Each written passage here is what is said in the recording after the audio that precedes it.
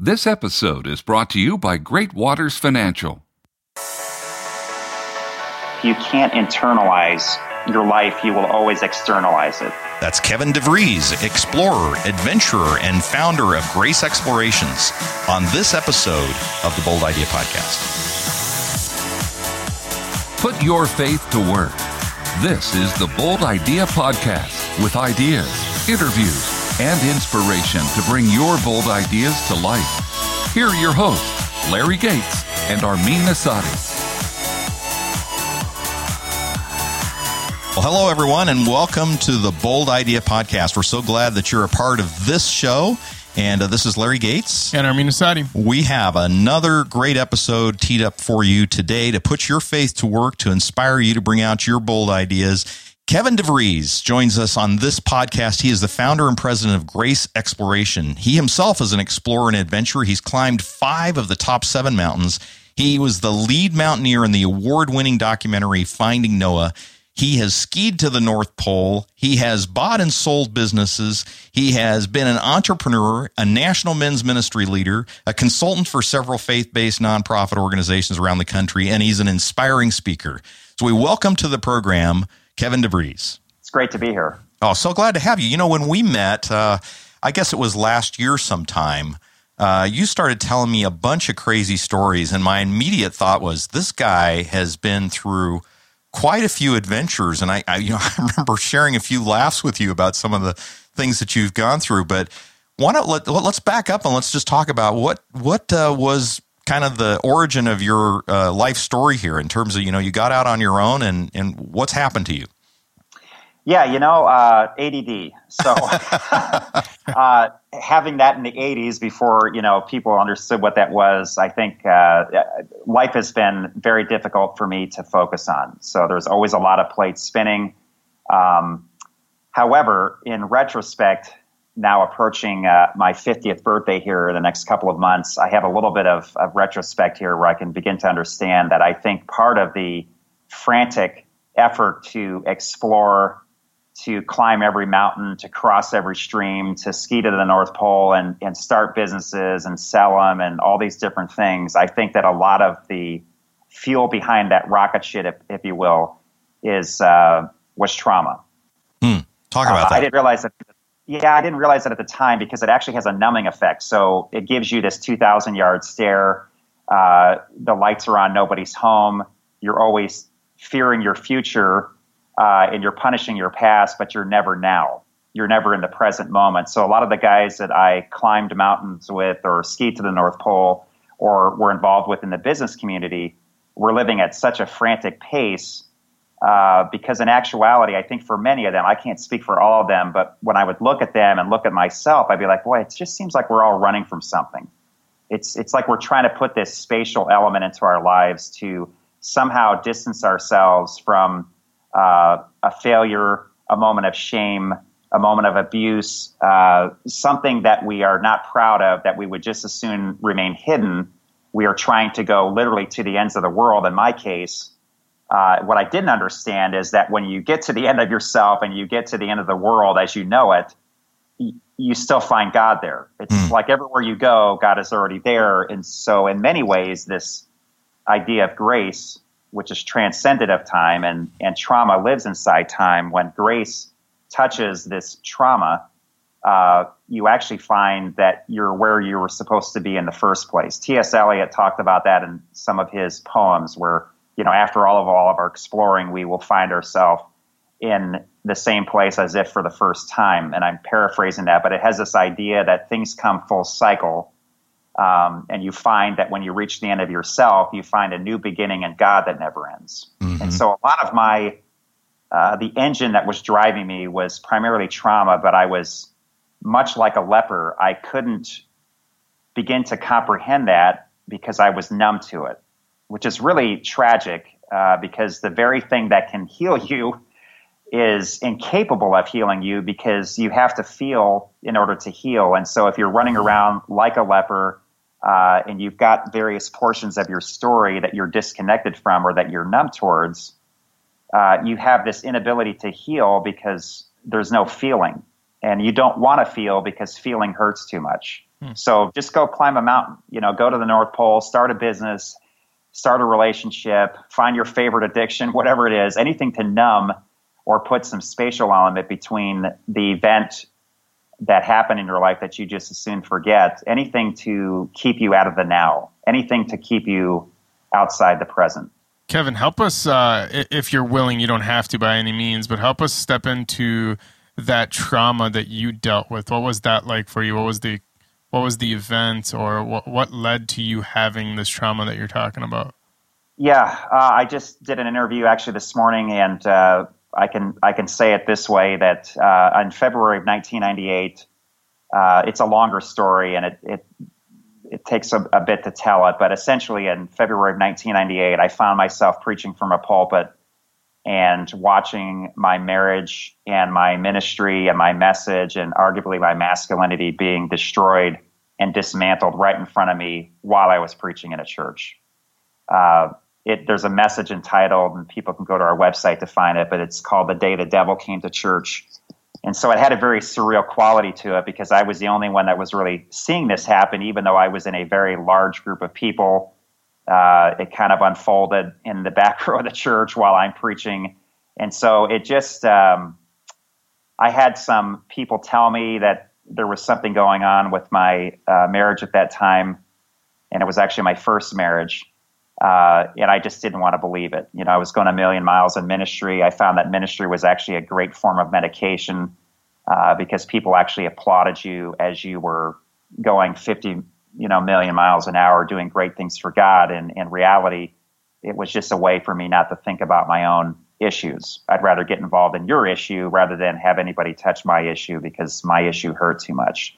So anyway, that thing exploded. I had people begging me to get into therapy and get into counseling. They said, it's not normal for a preacher to get up on a Sunday morning and watch their wife connect with another person in such a way that it's kind of obvious that something, is happening. And so I just kind of blew it off. I did the Monty Python thing and just, it's but a flesh wound, and I kept going.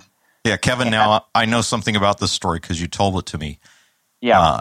But our listeners may not be able to quite follow the thread of your conversation here. What did you see in the back row?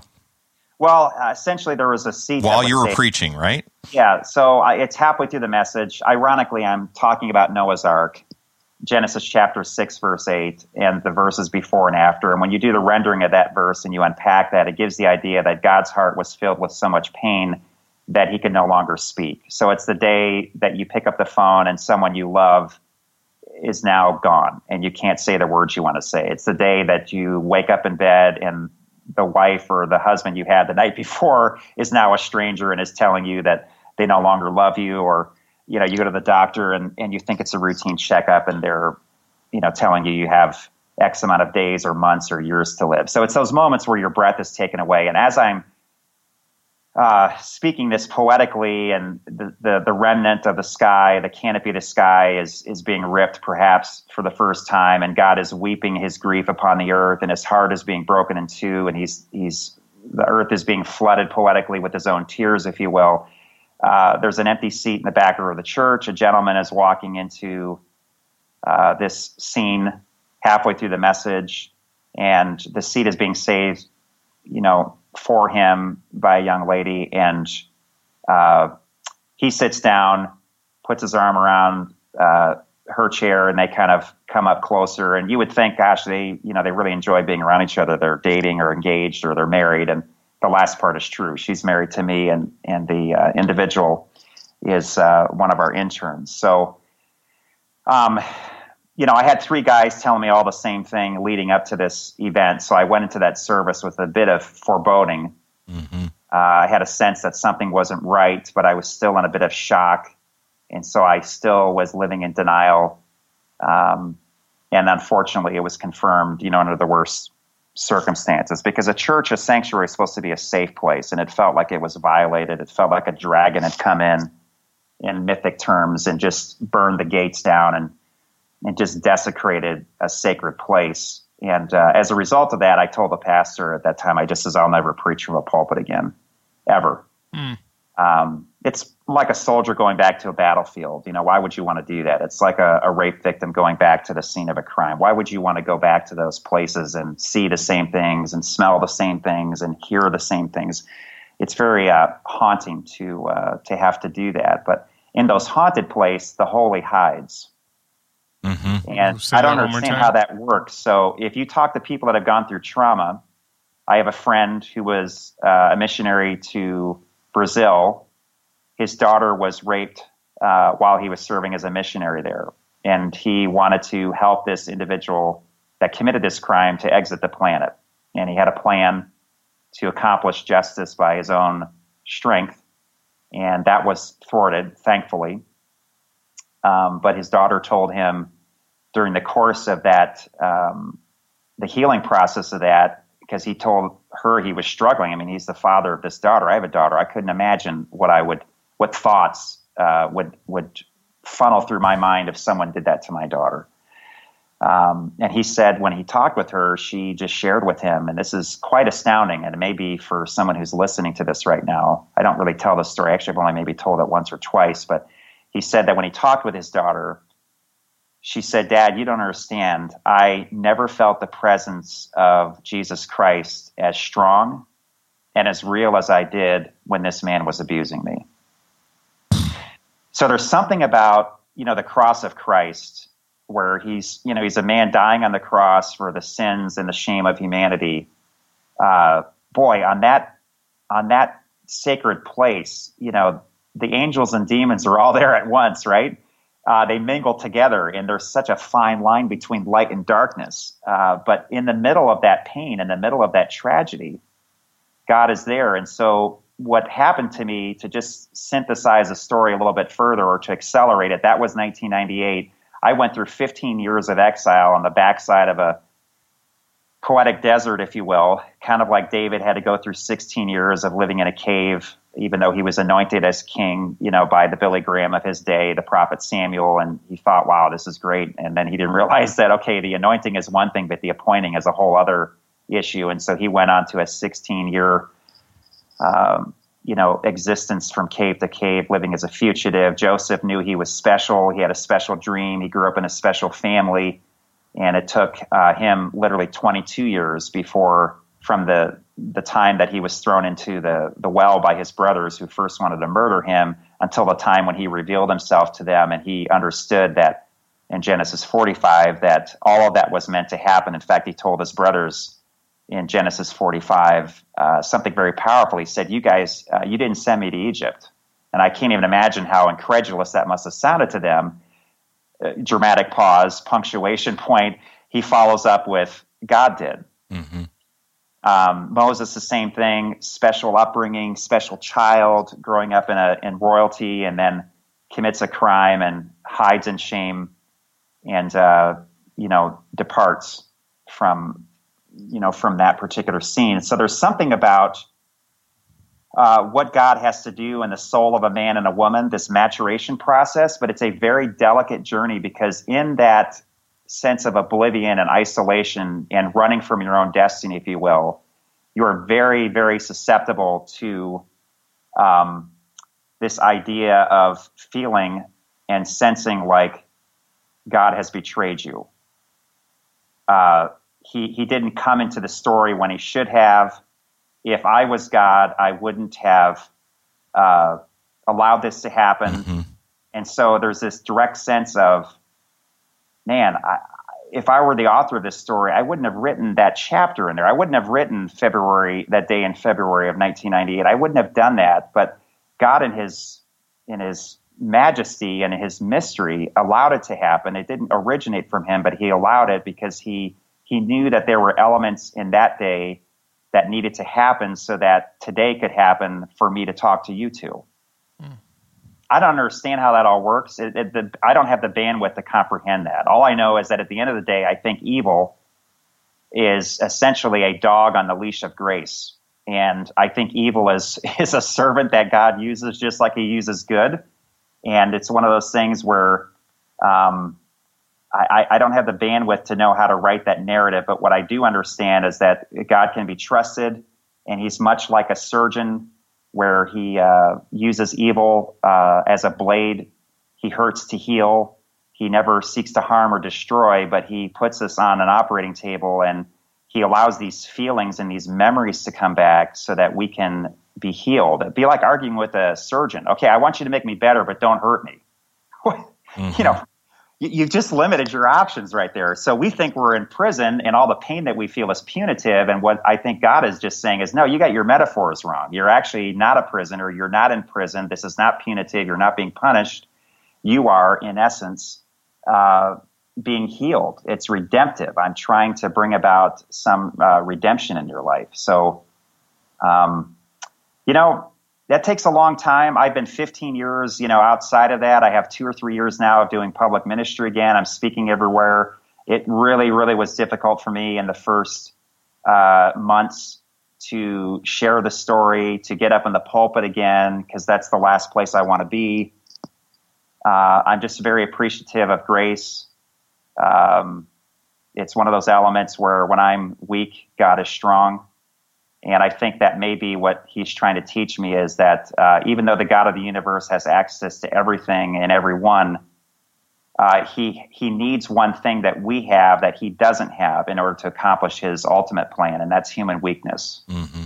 There's something about a child being born in a barn as God incarnates himself into the flesh of humanity. There's something about that human weakness that's a paradox that is encrypted against the plan of the enemy, but it somehow blossoms into something beautiful. It's the same paradox that we experience on the cross. You know, how can something so horrific and ugly be so beautiful in the end?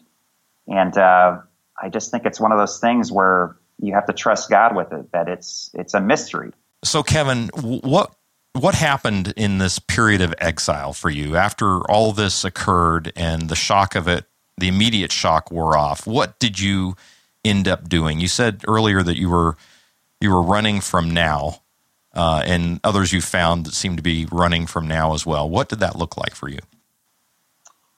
Well, for me, I just had to get super successful. I had to feel good about myself. I had to validate myself. So I tell people that if you can't internalize your life, you will always externalize it.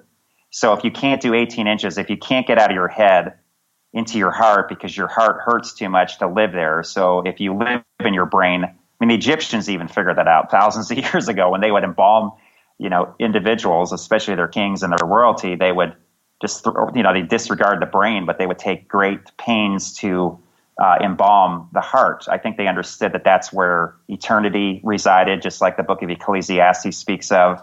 It's where the God DNA lives. It's the part of us that's immortal, that goes on. And I think you can exchange heart and spirit for the same thing. The Bible, I think, uses both words to describe that eternity that resides in us. So I basically was externalizing everything. Because I couldn't do 18 inches, I had to climb 18,000 feet. I had to go 18,000 miles. And I just couldn't find home. I could not find my home address. I couldn't find, I felt like I was if you can go into the mythic landscape of Middle-earth, it was like I was a dwarf, and I couldn't find my way back to Erebor because there was a big giant, actually in this case, a dragon of fear and shame and trauma that was sitting on all my gold. The harps were taken off the wall, just like Psalm 126 talks about, where the Israelites are so, they said it's like we were like men who dreamed when they came back to Israel during the times of Nehemiah and others. They would take the harps off the poplar trees by the stream, and the music and the mirth came back into their life. And so I felt in many ways like I was wandering. I was a stunted image of my former self. I was trying to get back to this mountain, just like the dwarves were in The Hobbit, to the Lonely Mountain, to the kingdom of Erebor, to get back our long forgotten gold. And when I hear those songs, when I hear the dwarves singing those songs in The Hobbit, it's like, man, this is just like trauma, because it feels like on the day the dragon came, the pines were roaring and the bells were ringing in the dale, and the faces of the men were pale. It just has this evocative image coming to your mind of, wow, yeah, that day in February 1998, it felt like the day of the dragon. It felt like he kicked me out of my own house. So for our listeners that may not be familiar with all your adventures, just run down the litany of all the things you did while you were in exile, because it's a long list. Yeah, so I started a couple companies and then sold them. One of them I made a lot of money. The other I lost everything. So I actually ended up going through, I went from being a million net worth guy to living in a vehicle for a couple of years. So I have a tremendous amount of empathy for both parties. The guy who is living in his McMansion and who is hiding or not hiding. He could be living an authentic life. I don't connect wealth with being inauthentic or authentic. It's just basically being able to own things without them owning you, which is a tricky deal. Mm-hmm. The guy on the street could be hiding just as much as the guy in the McMansion. It has nothing to do really with wealth. It has to do with authenticity. So I've lived in all those extremes. It'd be nice to find something in the middle. But I did a lot of that stuff. So business-wise, I went through 2 marriages, both great women, and I can't speak for them. They're the only ones that know what it was like to be married to them. But I can tell you this, that they probably were never as lonely as they were when they were married to me. Mm. And there's something very fraudulent about what I just stated, to be married and to be lonely at the same time. One of the reasons why you get married is not to be lonely. So when you're lonely inside a marriage and you have already divorced yourself from yourself because of your own self-hatred and loathing and shame, you have there's no unity. You're not bringing a whole person to the marital equation. You're bringing a divided person. So you've already divorced you from you. Mm-hmm. You don't even know who you are. Mm-hmm. How can you be married to another person in a deep, significant way? And I've just described a ton of marriages out there mm-hmm. that are structurally intact, but there's no depth there. They're not doing life together. They're staying together for the kids or because they don't want to split the money, whatever it is, but there's nothing really meaningful that's going on there. And that's a very, very lonely place to live. Mm-hmm. So 2 marriages, a bankruptcy, climbed 5 of the 7 summits, the continental summits around the world. I skied to the North Pole, did a bunch of other climbing stuff, ran marathons, you name it, just all kinds of extreme stuff. But at the end of the day, I hit bottom in 2012, 2013, leading up to climbing Mount Ararat. And in fact, I had spent 5 summers on Mount Ararat in Turkey, helping a group of scientists try and figure out if there was any scientific documented evidence that the Ark of Noah actually exists or existed on top of Mount Ararat in Turkey. What was that like? Mountaineering is kind of it's a marathon of suffering. But unlike a marathon, you can kind of just stop, right, and get some water, eat a banana, whatever you got to do to, get rid of your lactic acids or whatever is cramping up or isn't working right. But mountaineering is one of those things where, the only way you can get better is to go down. And unfortunately, in mountaineering, especially what we were doing, we were digging at 16,800 feet, so it's 60% less oxygen. You're in a geopolitical point of friction there because you have 2 warring factions, the PKK, which is a U.S. state Department recognized terrorist group. It's a militarized Kurdish group that's fighting the Turks, and they're doing a lot of killing in that area, upwards of anywhere from 20 to 25,000 casualties over the last 3.5 decades. So that and the whole mountain itself is a beast. It feels like you're climbing on the back of a dragon. You get to the top of the mountain, you can smell the sulfur. The rocks are moving depending on what time of the day it is. Crevasses are opening and closing depending on what time of the day it is. So and the storms are biblical. The electrical activity feels like one big giant beehive. You can hear it crackling in the air. Your hair is standing up straight. So to answer your question, it was very, very difficult to do what we were doing. Sounds surreal. It just sounds like something you'd write on a movie script for a foreign planet. Yeah, it's an old Cecil B. DeMille, biblical era. I felt like Charlton Heston was going to appear at any time and crack the 10 Commandments over my head. It was just, it felt like how in the world. I felt like a hobbit in Middle Earth. How in the world did I get into this story? It's just so crazy and off the chart. But the tricky thing about climbing is I've heard a lot of climbers say that the true base camp, or the true summit rather, is base camp.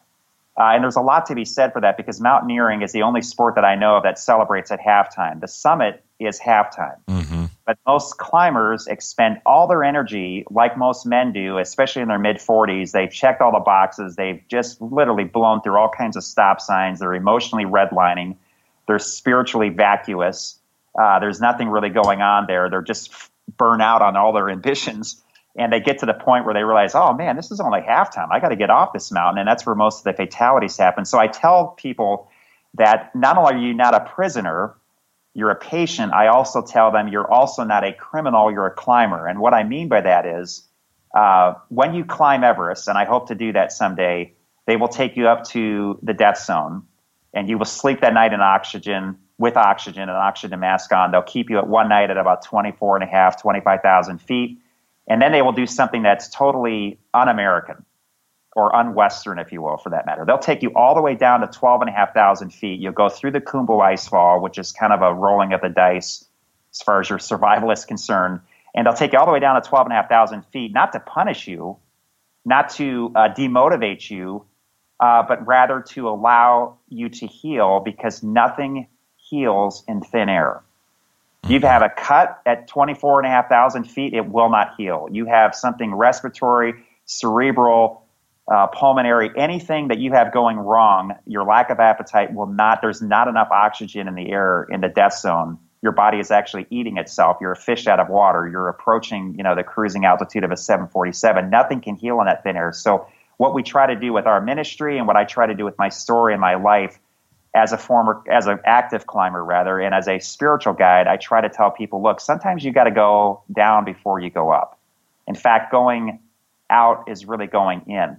So flip everything in your normal narrative and realize that sometimes this descent needs to happen in your life. David needed to go all the way down to the bottom in a cave. Joseph needed to go all the way down to the bottom in a prison.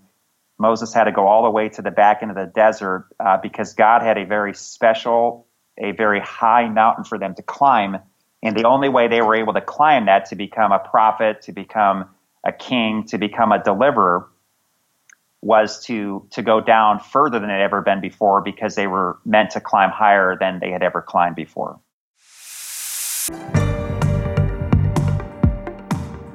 This is the Bold Idea Podcast. Armin, by now our listeners know this episode is brought to them by our friends over at Great Waters Financial. That's right. Just so you guys know, when we say our friends, they really are our friends. One of the partners was even a groomsman in my wedding. So when we say we know them, we really do. These are men and women of character, men and women of integrity, men and women of faith. And I'm honored and proud, as is Larry, to have them as our sponsors. That's right. They have over $200 million in assets under management, and they serve clients all over. But one of the questions that keeps coming up is, how do I know if I have the right financial advisor? How do I choose a financial advisor? So they have prepared a very simple and free download for you to get and answer those questions, how to choose a financial advisor. It's just a terrific resource that they want to make available to you. Even if this helps you pick someone other than them, they're happy with that, because they just want to add value to you. So just go to greatwatersfinancial.com/bold idea.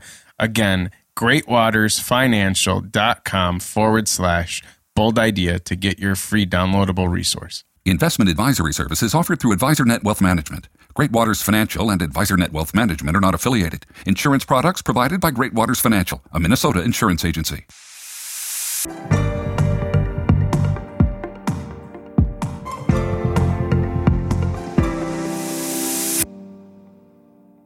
Now, earlier you said on Mount Ararat you hit your, well, did you use the word rock bottom there? But that was the point where you stopped running? What was that like? How did God reach you there? That's a great point. So 2 weeks before I went there in 2013, when they filmed Finding Noah, and that became a movie that actually went in theaters nationwide in 2015, and now it's available for DVD on our website.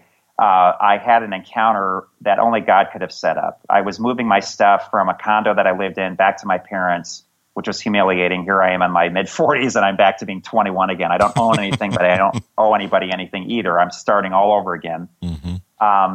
In one of those boxes was a cassette tape that my son jokes we found in the Ark. It's an ancient relic that millennials have no idea what it is. What is a cassette tape? Magical things that you plug it into this device and sound comes out of it. So it must be, something magical. So anyway, I found this tape. Guess what it was? It was, the date in February, February 22nd, I believe, 1998. I plugged that tape in. I'm listening to it. I'm right back where I was, 15 some odd years later. And so it was God basically just saying, I need you to go backwards before you go forwards because your future always runs through your past. And so he took me back to that moment. As I'm listening to this tape, I'm having what psychologists would call a Proustian, it's named after Marcel Proust, a Proustian involuntary memory relapse, or you can just call it a flashback, whatever it is. A sight, sound, smell can bring you back to these moments. And I basically relived that moment. But in that moment, God showed me a glimpse of what he saw that day that I was unable to see.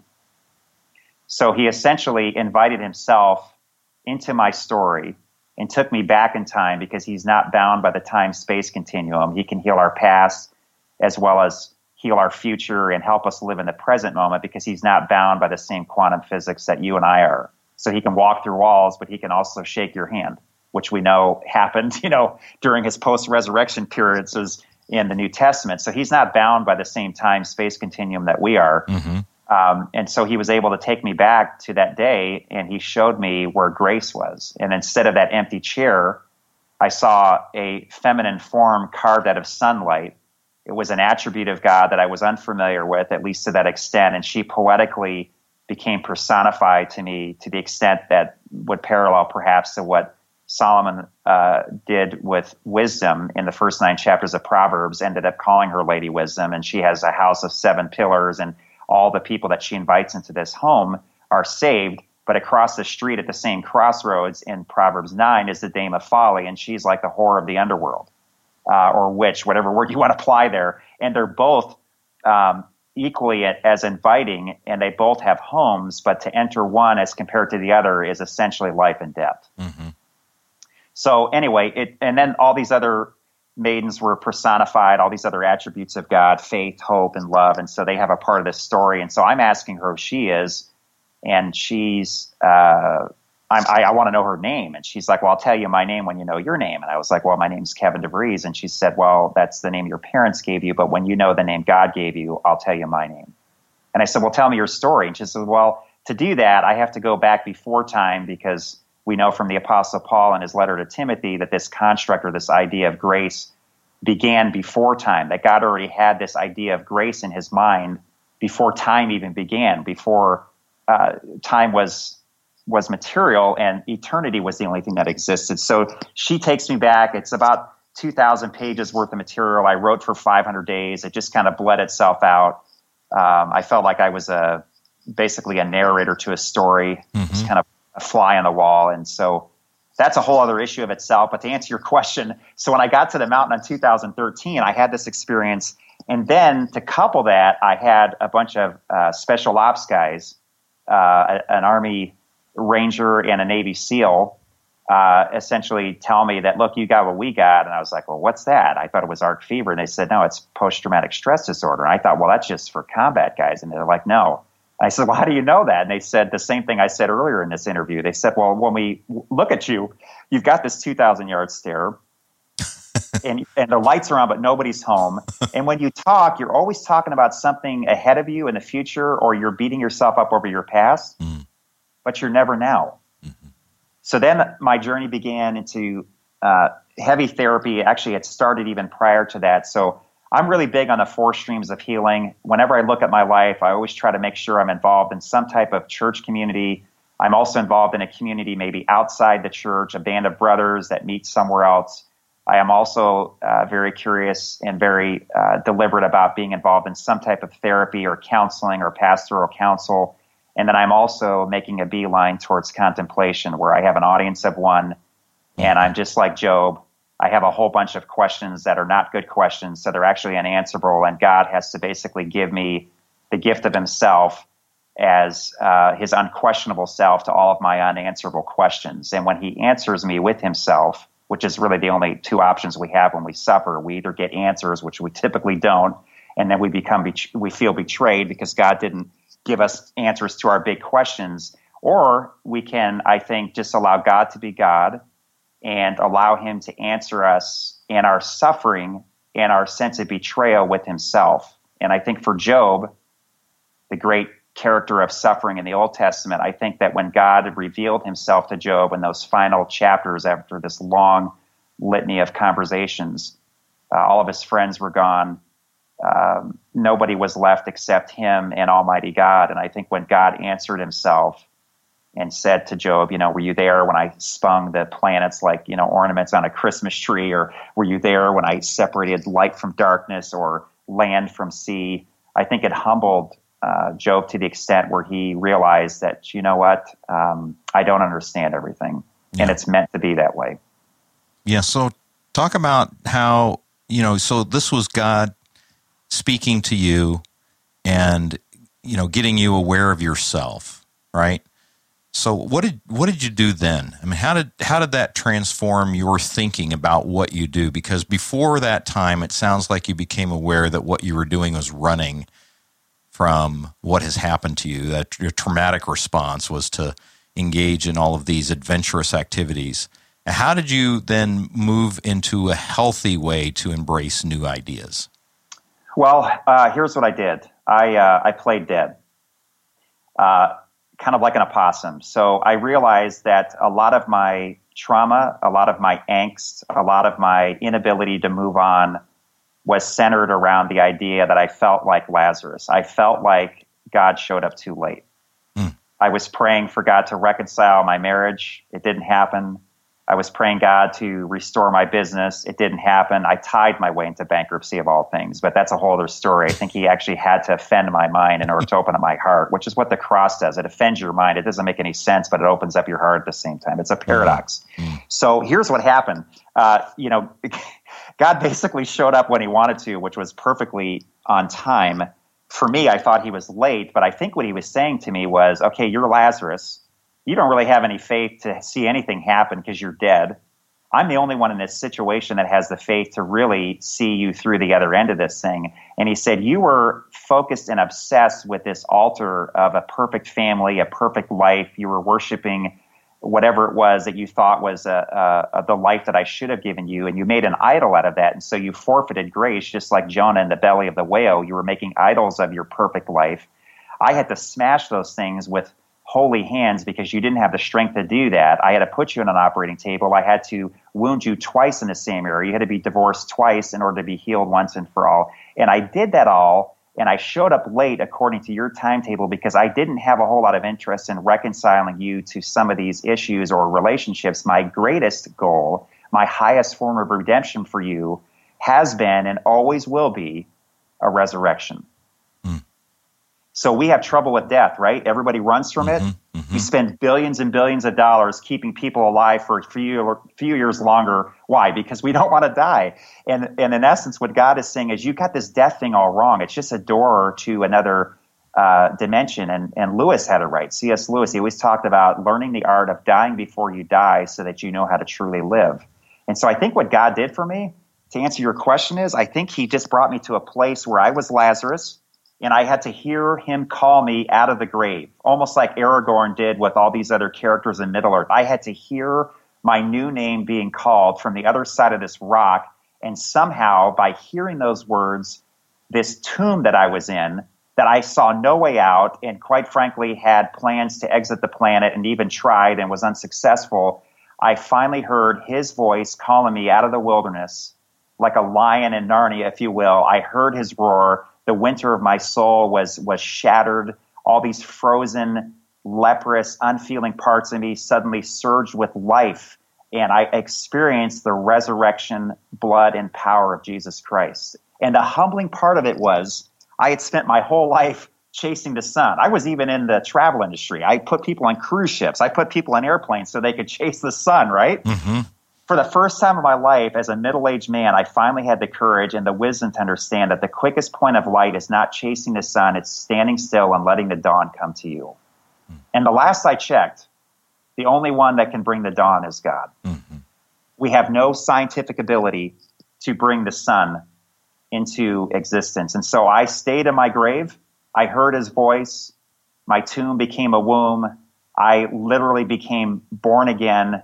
And I feel like in many ways, when people talk about the guy they once knew, I know who that guy was because I was in his skin, but I feel so resurrected that, I don't know, it literally, I feel like I've come back from the dead. Wow. That's powerful. I've been spit out of a belly of a whale. Now, here's the trick.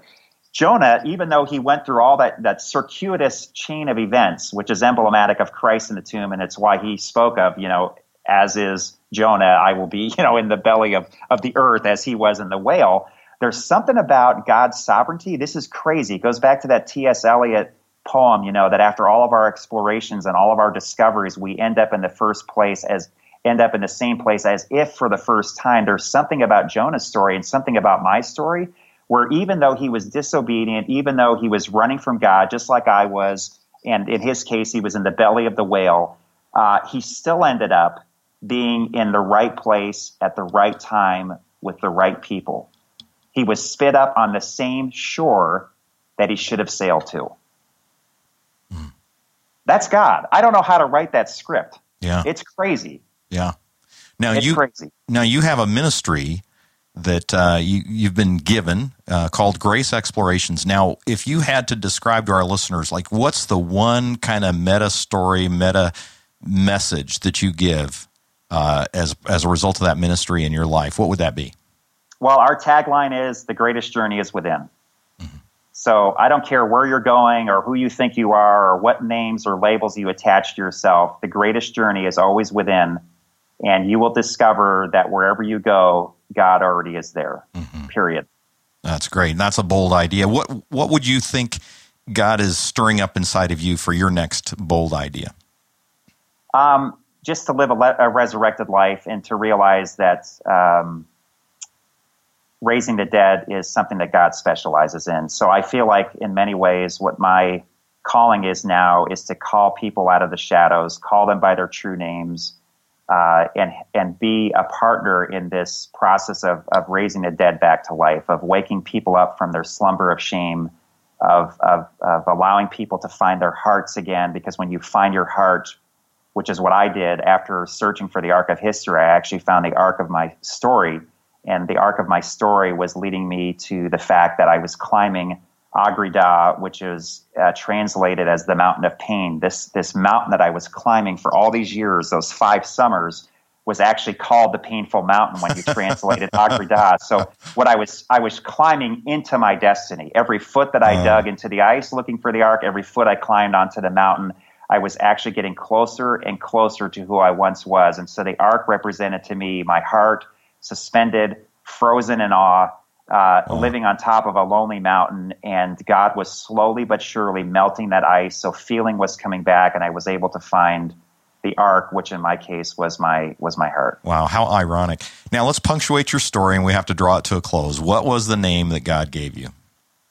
Well, there were many, and it's not something that I would consider to be actually biblical. It's almost more of a Braveheart type of thing, but Warrior Poet is the name that keeps popping up. And I have a special connection with King David. He was both a warrior and he also was a poet. I do a lot of writing. I think in symbols and images. And so I think in many ways a warrior poet is who I was born to be and could only become through great adversity. Yeah, I can see that in you, Kevin, and you tell your story powerfully and just want to pray for you and your ministry that it goes far and wide and touches people who are themselves running from God. If our listeners want to get a hold of you, how do they learn about you? Yes, go to graceexplorations.com. That's plural with an S, and it's exactly how it sounds, Grace Explorations, plural with an S.com. There's a contact form there. They can get a hold of us. We do a bunch of ministry events that they may want to be a part of that will bless them. Oh, that's great. And we'll have that link in our show notes as well. Kevin, thanks so much for taking the time to be with us on the program. Love the story. You've quite a background, and I'm sure it will be an encouragement to our listeners. It's my privilege to share with you today. Thank you so much. Well, Armin, that was Master Adventurer Kevin DeVries. Master Adventurer, I like it. And Master of Authenticity. Yeah, I tell you, he really dove deep very quickly. Yeah. I mean, I think he's the first guest on our program that says, let's not waste any time.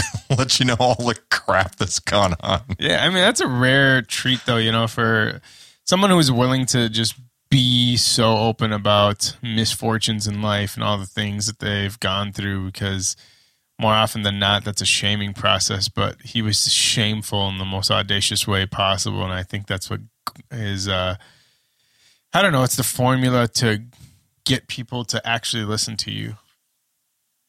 Yeah, for sure.